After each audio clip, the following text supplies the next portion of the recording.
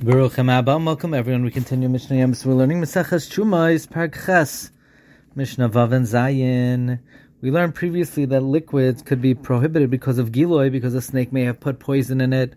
What about solids? Nikure Te'inim, punctured figs that have a hole, which might come from the bite of a snake. Va'anovim, or punctured grapes. V'kishuin, or cucumbers. V'haduluin, or gourds. V'ha'avatichim, or melons.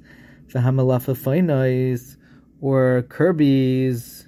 They're all asr to eat. Afiluhim kikar, even if they're so big, there's the size of a kikar. Echad gal v'echad katan, whether the hole is big or the hole is small. Echad talish v'echad mechubar, whether the fruit is disattached or attached to the ground. Kol sheish beilecha asr, any fruit that has moisture is prohibited if it's punctured.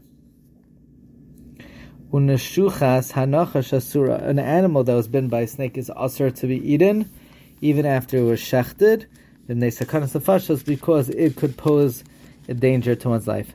Wine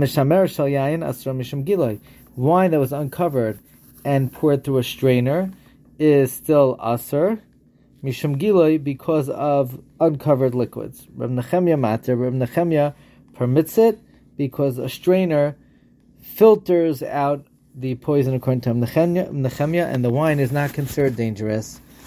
Okay. Wishing everyone a wonderful day.